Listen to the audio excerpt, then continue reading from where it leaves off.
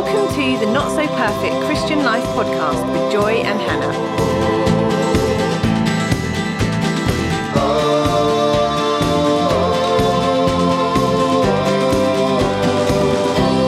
Hi everyone, welcome back to the Not So Perfect Christian Life podcast. Really great to have you with us. This week we are going to be talking about the idea of refining, God refining us. Yeah, an interesting topic. Hannah, I don't know what comes to mind. Is it a painful topic for you? Have you gone through the refiner's fire? I do think so, yes. I don't think he's done with me either. Yeah, I think it's a really good topic to cover. And actually, even as you were just saying that, I had planned in my head what I thought I might start with, but then you've just said that and I'm like, oh yeah, it's just worth sort of maybe saying like refining.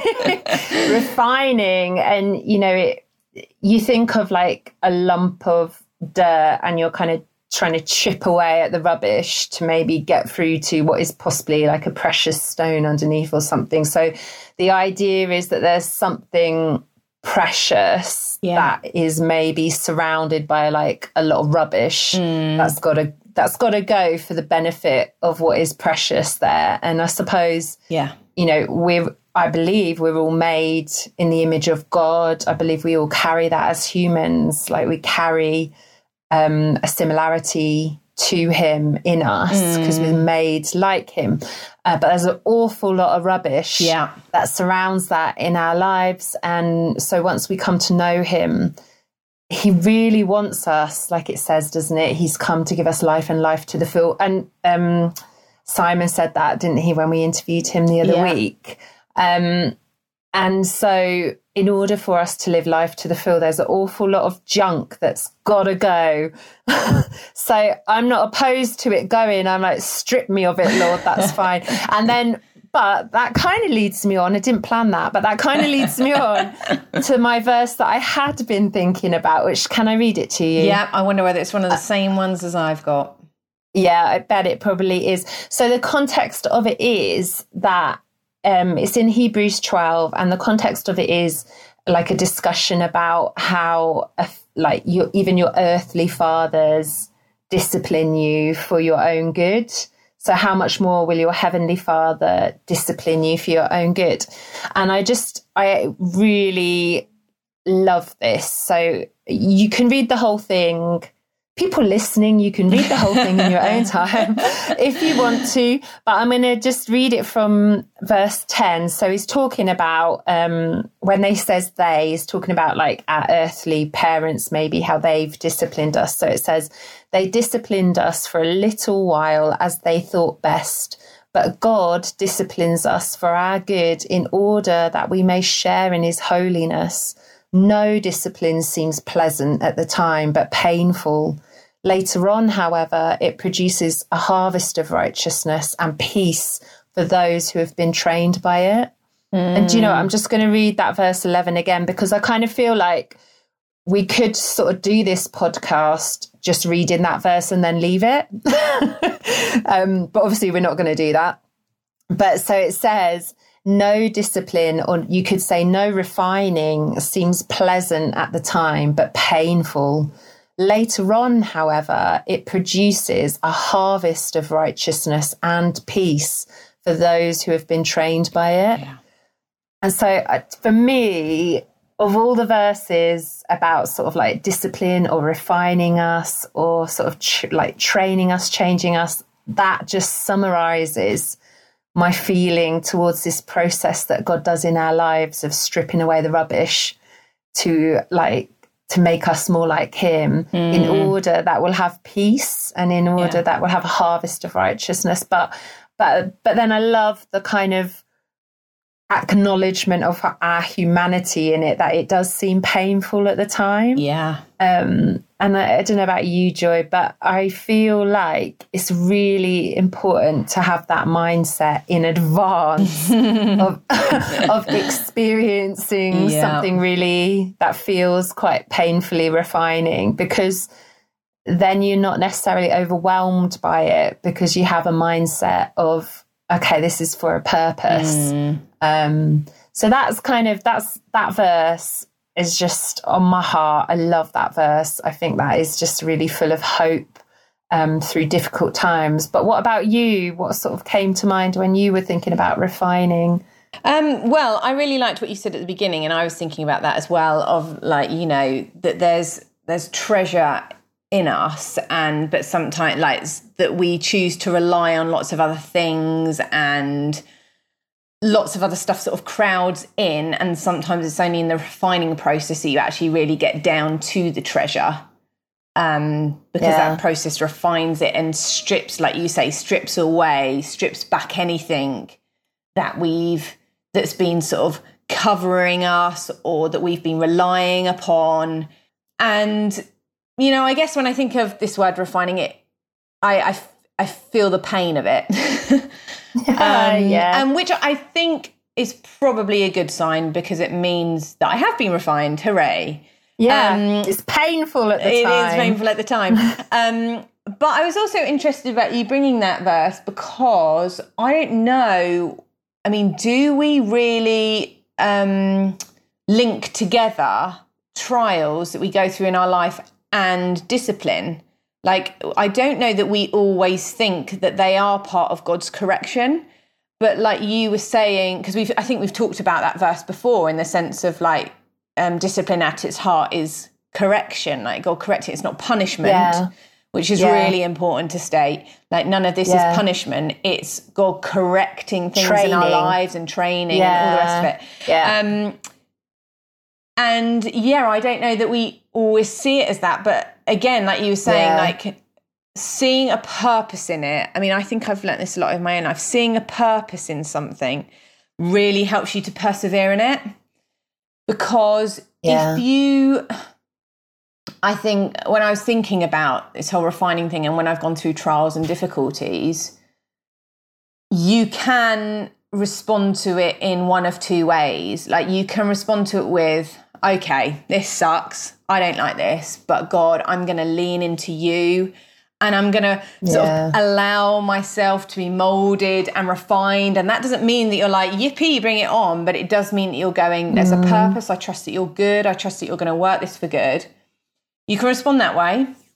Or you can essentially go into a sulk with God on it, sit in the corner and go, I'm not happy about this, and throw tours out the pram. And I have done, just for everyone listening, both of those things. But I think what I've learned within it is that, which is unsurprising, is that yielding to it, the process, is a lot better than essentially sitting in the corner and not talking to God about it. And I know why we do that. It's because we sort of feel let down. We feel, coming back to another podcast, like disappointed. We can feel like something's gone wrong. And we just sort of want to protect ourselves, depending on how fiery we feel that trial is. And I know for me, there have been times where I've been really struggling with something that's happened, and I feel like I have just gone, I'm not happy with this, God, and gone into a sulk. And essentially, like, it feels like my relationship with God has stalled in that moment. And for a while, because it's a bit like, you know, for those people who have children, when you're trying to correct some of your child's behaviour and your child just goes off in a sulk, like, I don't know about you, Hannah, but I would much rather my child came to me and went, well, I'm not happy with this. I feel like this. I'm not happy. Why is this happening? It's not fair. I would rather they sort of come at me with it, so that at least I'm engaging with them, and then I can be like, right, okay, can I share though why this is happening? Whereas when they sometimes I don't mind it when they go away. Okay, but that's not helping my analogy. So no, I know. Sorry, I couldn't resist. But I think on the other side, if they just sit there and you know that they're hurting, and then they're not telling you anything, and they're refusing to engage with you and give you the silent treatment, you really feel like you can't get in there at all. And so that's all to say that I think it's really important how we respond to what we perceive to be trials or difficulties or just really tough times that we're going through.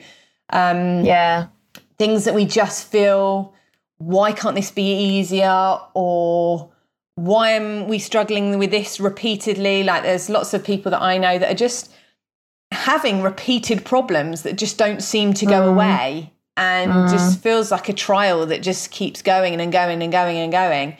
And there's the real frustration there. And it's always, particularly the longer it goes on, is like, are we going to push in and yield to it and just really like wrestle with God over it, of like, what's going on here? Or are we going to sit and refuse to talk to God until it's lifted?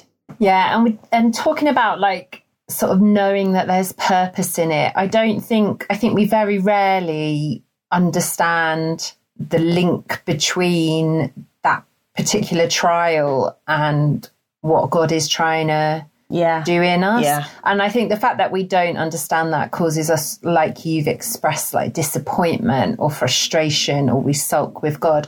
I think it's revealing of our like absolute desire to understand and be in control, that when trials or temptations, whatever comes our way and we can't make sense of it, how that can turn to like just intense annoyance or disappointment or rage.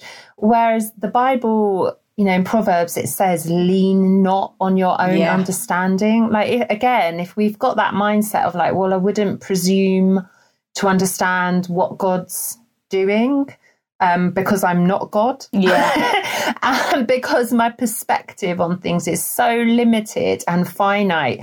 John was telling me about a statistic the other day where like at absolute best, 30% of the time we accurately judge why something happened, maybe like why someone responded to us the way we did. Absolute best, it's only 30%. And you just sort of think like we've got no idea. We think that we understand, we think we're perceptive, and I'm not saying that there's no understanding or perception, like clearly there is, but we just cannot conceive what is happening around us and why it is happening, like for what purpose. So I think like I just wanted to be clear on that, because I think when we're saying like it's important to know there's purpose in it, I don't think, and I know you wouldn't be either, Joy, saying like, well, I understand. So it's just petty example. I understand my frustration that I couldn't buy a Dairy Milk chocolate bar in that shop that I went to, because maybe God showed me I don't need to eat it because I'm trying to be healthy. I don't. Yeah. That's like the first thing that came to mind. We've quite discovered revealing, this trial in your life then, Hannah. I know. Gosh, I feel like I've just shown quite a bit about myself. Anyway, like we're not talking about that sort of purpose. We're talking about the fact that trials or if you want to call it refining or you want to call it discipline, is a normal part of life, like an inevitable part of life. And so when it comes, that's not a surprise to us. Or like when we're walking through something difficult, we want to have the mindset of like, well, of course I'll be walking through difficult stuff. That's what life is like. Yeah. But that's interesting though, isn't it? Because I was thinking that, I don't know, sometimes I wonder whether we as Christians have got sold a false gospel of that, come to Jesus, he'll make it all perfect and everything will, all your problems will go away. And that's not true. That's blatantly not true. Like the Bible talks a lot about suffering. It talks a lot about trials and tribulations. And I'm sure we'll share more Bible verses that will say that. Jesus himself says, take up your cross and follow me. Like it's really blatant of like, there will be trials. I mean, like I wrote down this verse that Jesus says, in the world you will have tribulation. Yeah. Like, thanks, Jesus. I mean, that's quite clear, isn't it? Like, I mean, when Jesus says something, it's definitely true. But you could sort of imagine the disciples sitting there like, oh. But then he says, but take heart, I have overcome the world. So, and that's really important. I think both of those things there will be problems, but I have overcome everything and I'm with you, which is the crucial bit. And that comes back to the purpose bit. But I also, so not just that we were sold a false gospel at the beginning. Sometimes it's that. Sometimes it's that we weren't sold a false gospel. We were sold the absolute truth. But over time as Christians, we've sort of begun to think that everything will be all right and that everything will go to plan. Because I guess when I first became a Christian, it felt like God did things predictably. Like as I was getting to know him, I felt like I could predict, which sounds crazy and slightly blasphemous, but I felt like I could predict sort of more how he was going to act and more what was going to happen. And then as I went further on in my faith, or sort of matured in my faith, I was frequently, and still am, like flummoxed of like, I don't get this, God, and I don't understand this and I don't understand that. And so I think that it's just coming back to that place of Jesus said, like, we're going to have tribulation.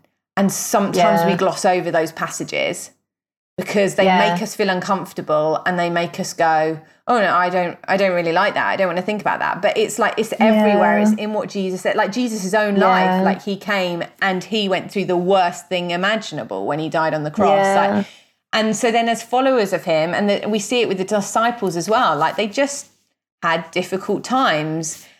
And I don't know, there was a point in my life where I started to think, have I believed something wrongly over time, that I've just thought that maybe God would like rubber stamp what I wanted to do and that actually it would be okay. And then you start to think, well, hang on, the Bible and Jesus have never promised me that. So I've just sort of made that up myself.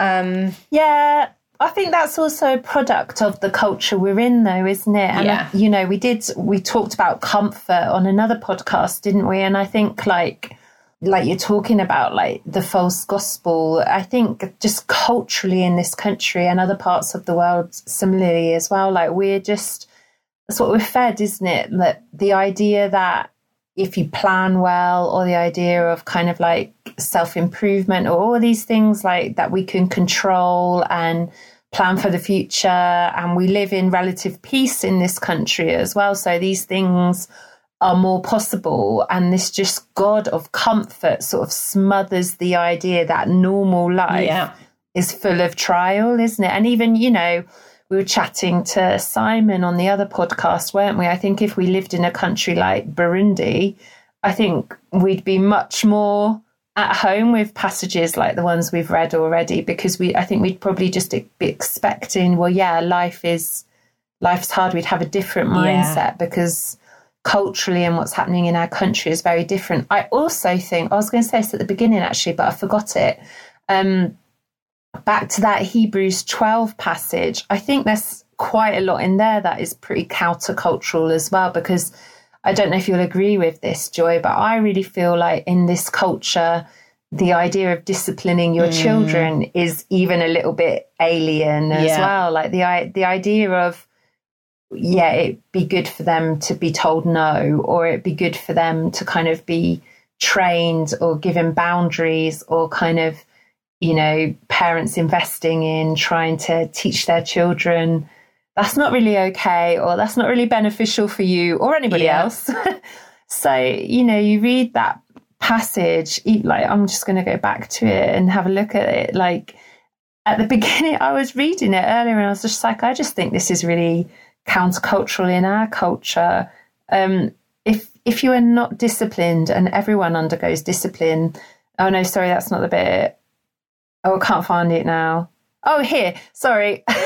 Moreover, we have all had human fathers who disciplined us, and we respected them for it. I don't know one, sadly, a lot of people haven't had human fathers, have they? Or maybe they've had examples of really bad fathers, and that's just heartbreaking. But do we respect discipline? I think, even in schools, you would say there's quite a lack of that as well. Do we respect teachers to like train our children? I don't know. So I think like the whole idea of refinement and trial and discipline is quite a challenge to us culturally. And then I think the Bible takes it one step further. I'm going to read this verse too. It's in James. I love James. You probably can guess which one I'm going to read as well, Joy, but it's James 1 verse 2, and it says, "Consider it pure joy, my brothers and sisters, whenever you face trials of many kinds, because you know that the testing of your faith produces perseverance. Let perseverance finish its work so that you may be mature and complete, not lacking anything." And you're like, oh gosh, not only am I supposed to sort of expect trials to come my way and refinement to happen, but I'm supposed to like consider it pure joy. That's another challenge again, isn't it? Yeah, but then I think it comes back to like considering it pure joy. I mean, I don't think I'm at that stage, but the joy that I'm just trying to think, what is the joy that you'd get from it? Well, the joy for me when I've gone through trials is knowing that, like you were saying, that there is a purpose in it, that you're yielding to the discipline of someone who you can trust to do it well. Because as great as your earthly father might be, they're flawed and they won't do it perfectly. And so I think depending on the model that we've had of an earthly father, that can really affect how much we feel that we want to yield to God's discipline. But so if we're then seeing trials as like yielding to God's discipline, then a lot of things come up in that of like, do I believe that you're good, God? Do I believe that that you will help me with this? Do I believe that you'll be in this with me? Do I believe that you'll give me everything I need within this? Do I believe that you won't let it go beyond what I can bear? I mean, I've held on a lot to that verse which says he will not let you be tempted beyond what you can bear. And I've sometimes really had to quote that because I've felt like this has pushed me right to the edge of what I feel like I can bear. But I guess then the considering it pure joy is knowing, oh, hang on, God is faithful. He will never leave us or forsake us, that he can do anything, so he can change any situation, that he's with us in it. And if he's with us in it, then that means everything, the power of heaven is with us in it. And knowing that his love is with us in it, that this isn't a punishment. But it also, I think, for me, the considering it pure joy, which when I was thinking about this in my own life, is because you know that it is, just like you said, producing a harvest of righteousness. Like it's throwing you, hopefully, more and more onto the grace of Jesus. It's throwing you more and more onto your need of him. It's, to think of a phrase that's been important in my life, it's leaning really hard onto Jesus. And that's when it becomes pure joy because, or better. That's when it less painful. Yeah, less painful, because you're like, I know that you're in this with me, God, and I know that this isn't a punishment, and I know that there will come an end to it as well. Like, and I know that it won't suffocate me and overwhelm me, which is what we're always fearful of, because everything in us, because of the culture we live in, wants to sort of preserve ourselves and go back to that sort of comfortable state. And it feels really vulnerable and raw to have things stripped away. Like, I know we've talked a bit about that before, but to have things removed in your life that you've relied upon or that you've sort of felt have shielded you or covered you, to have them stripped away feels really raw and vulnerable. And then it almost brings you back to that place where I know it has for me in my faith of like, do I believe that God loves me as I am? Do I believe that he's enough? Really, really enough? Like, I don't have to rely on all these different things. I can just come to him as I am. And so for me, that is where it comes to the pure joy. Whereas I think that a lot of people think that trials and tribulations are a sign that God does not love them, or that he's punishing them, or there's something that's just gone wrong and he's dropped the ball. And like all of those, I believe, are just lies from Satan that we believe. And they make us feel worse because they make us feel alone, and they make us feel like God's forgotten us, and they make us feel like, well, he blesses that Christian over there, but he doesn't bless me. And all of those are lies. Actually, like you're saying, that whole thing of what you're saying is that God corrects those that he loves. Yeah. Because he doesn't, because we wouldn't allow unruly behavior in our children or just let them do whatever they want or to have no boundaries because we love them. Yeah. And when you think about articulating it like that, in terms of like, if God loved me, this would be easy, or like, if God loved me, this would feel comfortable, or if God loved me, like, I wouldn't be going through this. You're just like, is that, doesn't even sound true, really, does it? Because you wouldn't say that of your own kids either, would it? Like, oh, if I love my children, I'm going to let them have what they want, or if I love my children, I'm not going to kind of let them experience anything challenging because I don't want it to be hard for them. Or it doesn't, even as you say it doesn't sound good, does it? And I think it's interesting, like that in that James verse where it talks about, you know, he's doing it so that we don't lack anything, which then implies that we do lack something already, and we lack something before we go through any trials or struggles or refinement. Like we're lacking.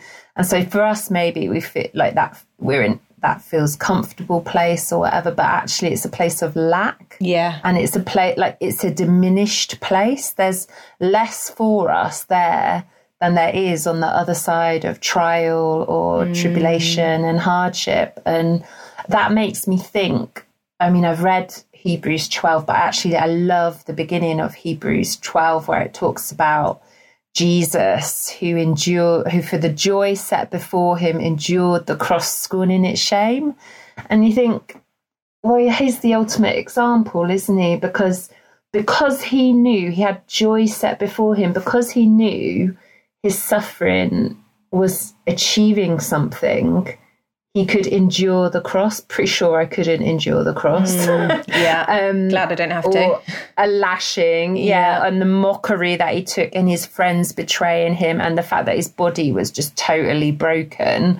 Like, he could endure that, which I don't think, certainly I imagine a lot of people listening have never endured that level of pain.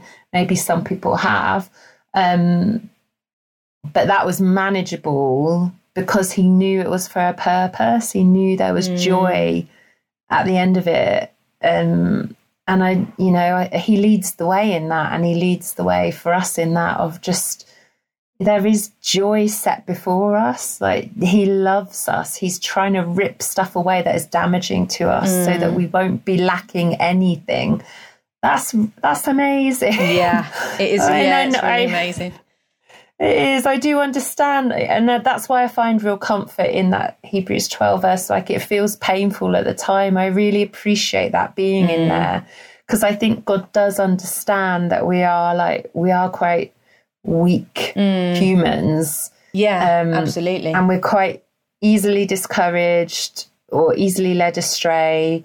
But he is that good shepherd, isn't he, that comes and like leads us along. Yeah, I mean, I've talked before about my favourite chapter in the Bible, like 1 Kings 19, with Elijah, who like comes down from the mountain having sort of stepped out in faith big time and seen God move, but then is like, I've had enough. Like that was just almost like that was too much for me. And he comes down and said to God, I've had enough. And that God just reveals himself to him, like gives him rest and looks after him. And and I just really love that, because it is just an acknowledgement that it's hard, that it's not like we as Christians, which we can really fall into, of going, oh, it's all right, God, la, la, la, la, put a brave face on it. No, like I think it's really important, particularly in churches, that we are super real. And we go, this is really hard. Like I've had times where I've sat with people and just gone, this is really hard. I don't want you to try and fix me. I don't want you to try and sort of tell me the right stuff. Like some of the stuff we've been saying tonight, which is the right stuff and we know it. But I'm like, I just want you to sit with me and just almost go, yeah, I know it's hard. It's painful. It's painful. And because I really believe that God does that with us. Like, I believe that he's in the fire with us. Like, he's not removed from you. In fact, he's closer. You know, again, when I think of my kids, if they're going through really, really tough times, I'm the closest there. I'm I'm doing all I can to care for them and love them and hug them, to affirm them, to encourage them. You know, that's really when my love goes out to them even more, because you can see that they're hurting and they're struggling. And I think so often we think that that's not the case with God, that he just doesn't care. And the problem is that compounds the trial then, if we believe that, because it just makes it seem even worse. And I think just for me, I found that if you feel like you're going through a trial or a difficulty, to actually really make the decision to push into God. And it feels really hard at the time, but it's the only thing that's got me through them. So recently, I couldn't have got through it if I'd have just gone, I'm fed up with you, God, like I can't do this. The only way I got through it and felt like it produced treasure in me was to really push into God. And then out of that came a much stronger faith, because I saw God in the fire, like I saw God in the trial. I engaged with him in it. I walked with him in it. I felt like he battled with me in it and defended me in it. And so that was a beautiful thing that actually really gave me a passion for him, because I was like, he's with me in the fire, which means he's with me in anything. Yeah. And then again, like we've talked about so many times, like he redeems it and you come out of it going, well, I don't really want to do that again, God, but I also am glad about this. Yes, but I'm also really glad that you're with me in it. That I'm not on my own, and I just have really known his closeness more in the hard times. Yeah, and I think to come back to what you were saying, we sometimes ask for ease and comfort, and I don't think we know what's best for us. I think we think that will be best for us, but I tell you what, my faith in Jesus, I don't think would be where it's at if my life had been like, my life is easy compared to a lot of people. I get that, but I also think that if everything had gone to plan, I wouldn't have been stretched in my faith, because I'd been like, oh yeah, this is easy. I don't really need God here. Whereas surely it's in the trials and stuff where you go, oh goodness, I really need God. Yeah, and I think it's really learn. He comes through for me. He fights for me. He defends me. He makes a way for me. I think you can sort of maybe say those things, but until they've really felt tried and tested, you really know those things. Don't you? Like, I know I've mentioned it before. I know we've talked, both of us, quite a lot about how we had quite hard years in different ways. And I know I said I've never felt hopeless like I felt at last year at points. And that's just horrible, really horrible. But knowing, I think there is really something in our desperation and in just our absolute lack of solutions. Yeah. Just desperately calling out to God. I think he's so tender, isn't he? And he's so, like you were saying, that's when you come closest. Like, you see that the pain, you see that they need you. He comes so quickly in. And I just don't think, until you've really felt desperate like that, I don't think you've really kind of also really experienced the real love of Jesus in those moments too, that then feels so precious, doesn't it? And just thinking about Jesus in that as well, how it's such a funny thing with Jesus, how he's 100% God, but he's also 100% human. And so when like anything sort of we've experienced, like he knows it, he knows what it feels like to be tried and to be pushed beyond what you feel you're capable of. And I just think of him in the Garden of Gethsemane, where he knows that his brutal death is coming, and he's praying and he's sweating, like he's sweating blood, which we now know is extreme anxiety, can happen in extreme anxiety. And so just think again, like, we're not speaking to this just a cosmic power that is unpersonal. We're talking to a physically human being who has been through more than I probably will ever go through in my life and is sympathetic to the human condition. It's not like he went through hard things and he became bitter and tough. Like, he went through really brutal, hard things and is full of sympathy towards us when we go through really hard and tough things. I love that. But I just think this is a little bit tangent, but I was just thinking, I do just want to say that I think sometimes, like, we make our own trials. Yeah. I think sometimes, you know, Jesus is quite clear about what is going to be good for us in life and what is going to be not good for us in life. And if we willfully are choosing what is not good for us in life, then obviously there's going to be trial, there's going to be just heartache and challenge and pain. And I just think that's an important clarification, that we're not really talking about that. I don't think, are we? We're talking about, like, when things in life happen that are out of our control, that feel like, all right, this is a trial I'm facing that has just come sort of a bit out of nowhere, I've got no control over, but I see, or I know, I have that mindset in advance that these things do happen in life, and behind it is a God who's disciplining me and training me. But I don't think we're saying, oh yes, like, go out and create. No, but I do think it's an important point, because it sort of leads on to what I was going to say, because we'd sort of talked about, like, things that occurred naturally or happened outside of our control that God can use to refine us. Then you talking about how, though sometimes we do make things more difficult for ourselves, and sometimes, I know I've made things more difficult for myself by not obeying what God's told me to do. Yeah. But the other way I think life can become difficult for ourselves, and the Bible also talks about this very clearly, is that as we step out to bring the kingdom of God on earth as it is in heaven, we will encounter difficulty. And the Bible is so clear about that, because it talks about Satan being an opposer of the brethren. Like, he's against any act of God on this earth, any bringing of the kingdom of God on this earth. And so as we step out, as we choose to say yes to Jesus, I'm going to go where you call me to go, like Simon was saying, I'm going to do what you are asking me to do, we will encounter difficulties. Like I was reading a book about a preacher who would often go on preaching tours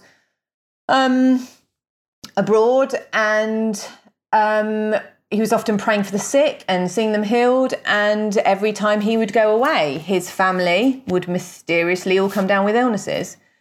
And he'd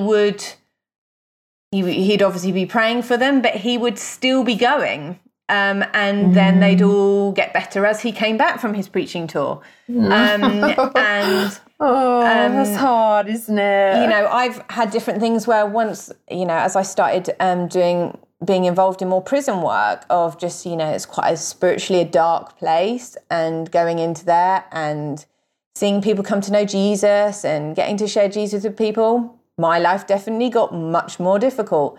And we had more illness in the family, and we had more difficulties in our family. And I'm aware that as some people are listening to this, they're thinking, why would you do it then?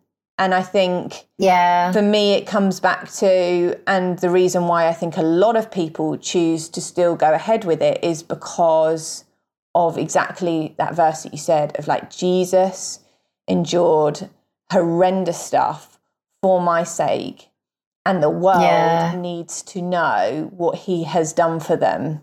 And so it's not me sitting there going, sure, I'll take anything, I'll deal with anything and I'll be fine about it. But it's me going, this news is too good for me not to share it. So I'm going to say to Jesus, I'm going to follow you. I'm going to go where you call me to go. I'm going to pray for the sick, and I'm going to I'm going to listen to your voice and I'm going to share it with people and I'm going to tell as many people as I can about you, Jesus. But I'm also recognizing that there is an enemy who is not going to like that. And so my life may get more difficult, but I'm going to hang on to the fact that you are with me in that fire and that you will look after me. And I don't know what that looks like, but I also know I don't need to fear because he is greater.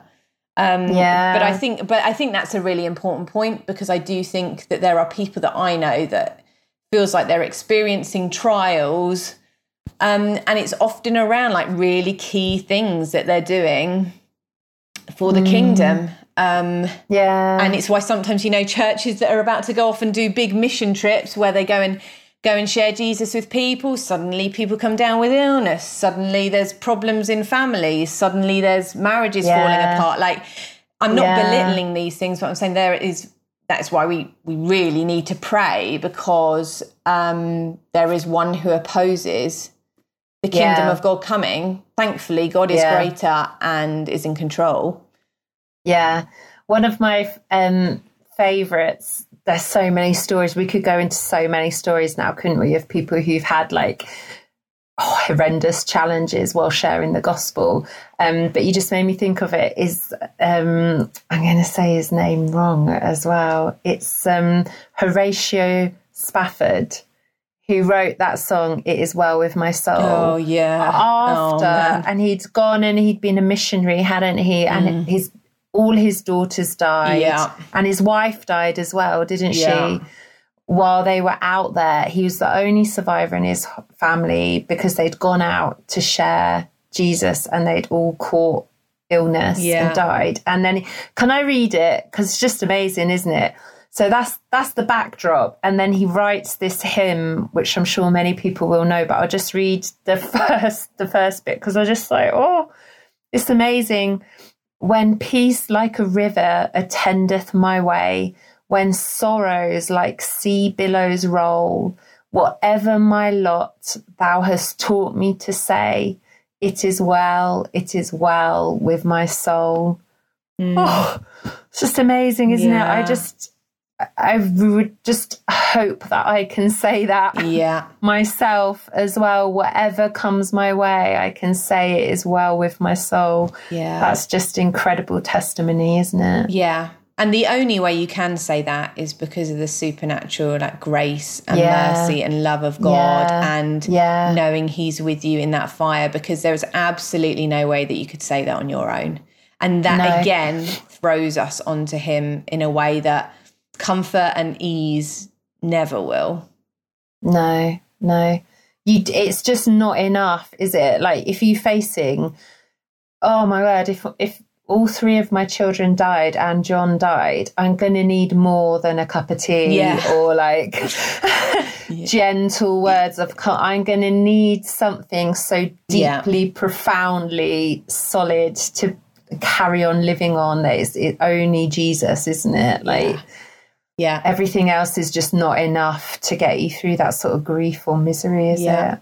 I'm saying that as though I have been, like, I don't know, I haven't been through it, but I take the story of people like Horatio. Yeah. But I guess so then if you're listening to this and you're going through like a really, really tough time, then know that God is absolutely with you in it, that he hasn't left you, he hasn't abandoned you, he isn't disappointed in you, he's not punishing you, he's absolutely with you in it, and there is purpose in it, and he's working it for good. So don't give up, just lean into him more. And we say that as people that have also had to learn to do that, and it's tough, but that is the best place to be, isn't it, Hannah? Definitely. It's painful at the time. I think maybe, I know we don't normally do it, but I kind of feel, do you want to pray, Joy, to close in case people are experiencing that?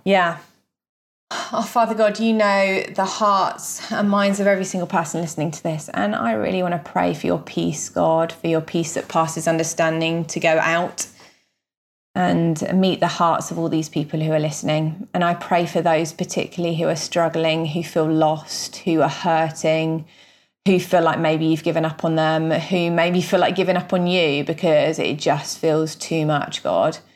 will you come and comfort them? Will you come and stand with them? Will you come and show them that you are God in the fire with them? Will you come and remind them of what it cost you to come down and to take on all of our human frailty, God? Would you give them your strength? Would you give them your help? Would you comfort them? Would you speak to them in this? Would they have a testimony of a God that has loved them through it and has lifted them up through it? Amen. Amen. Thanks, everyone. We will be back again in 2 weeks' time. Take care. Bye. Bye. Thanks for listening. If you have any questions or suggestions for topics, please email questions@thenotsoperfectchristianlife.com.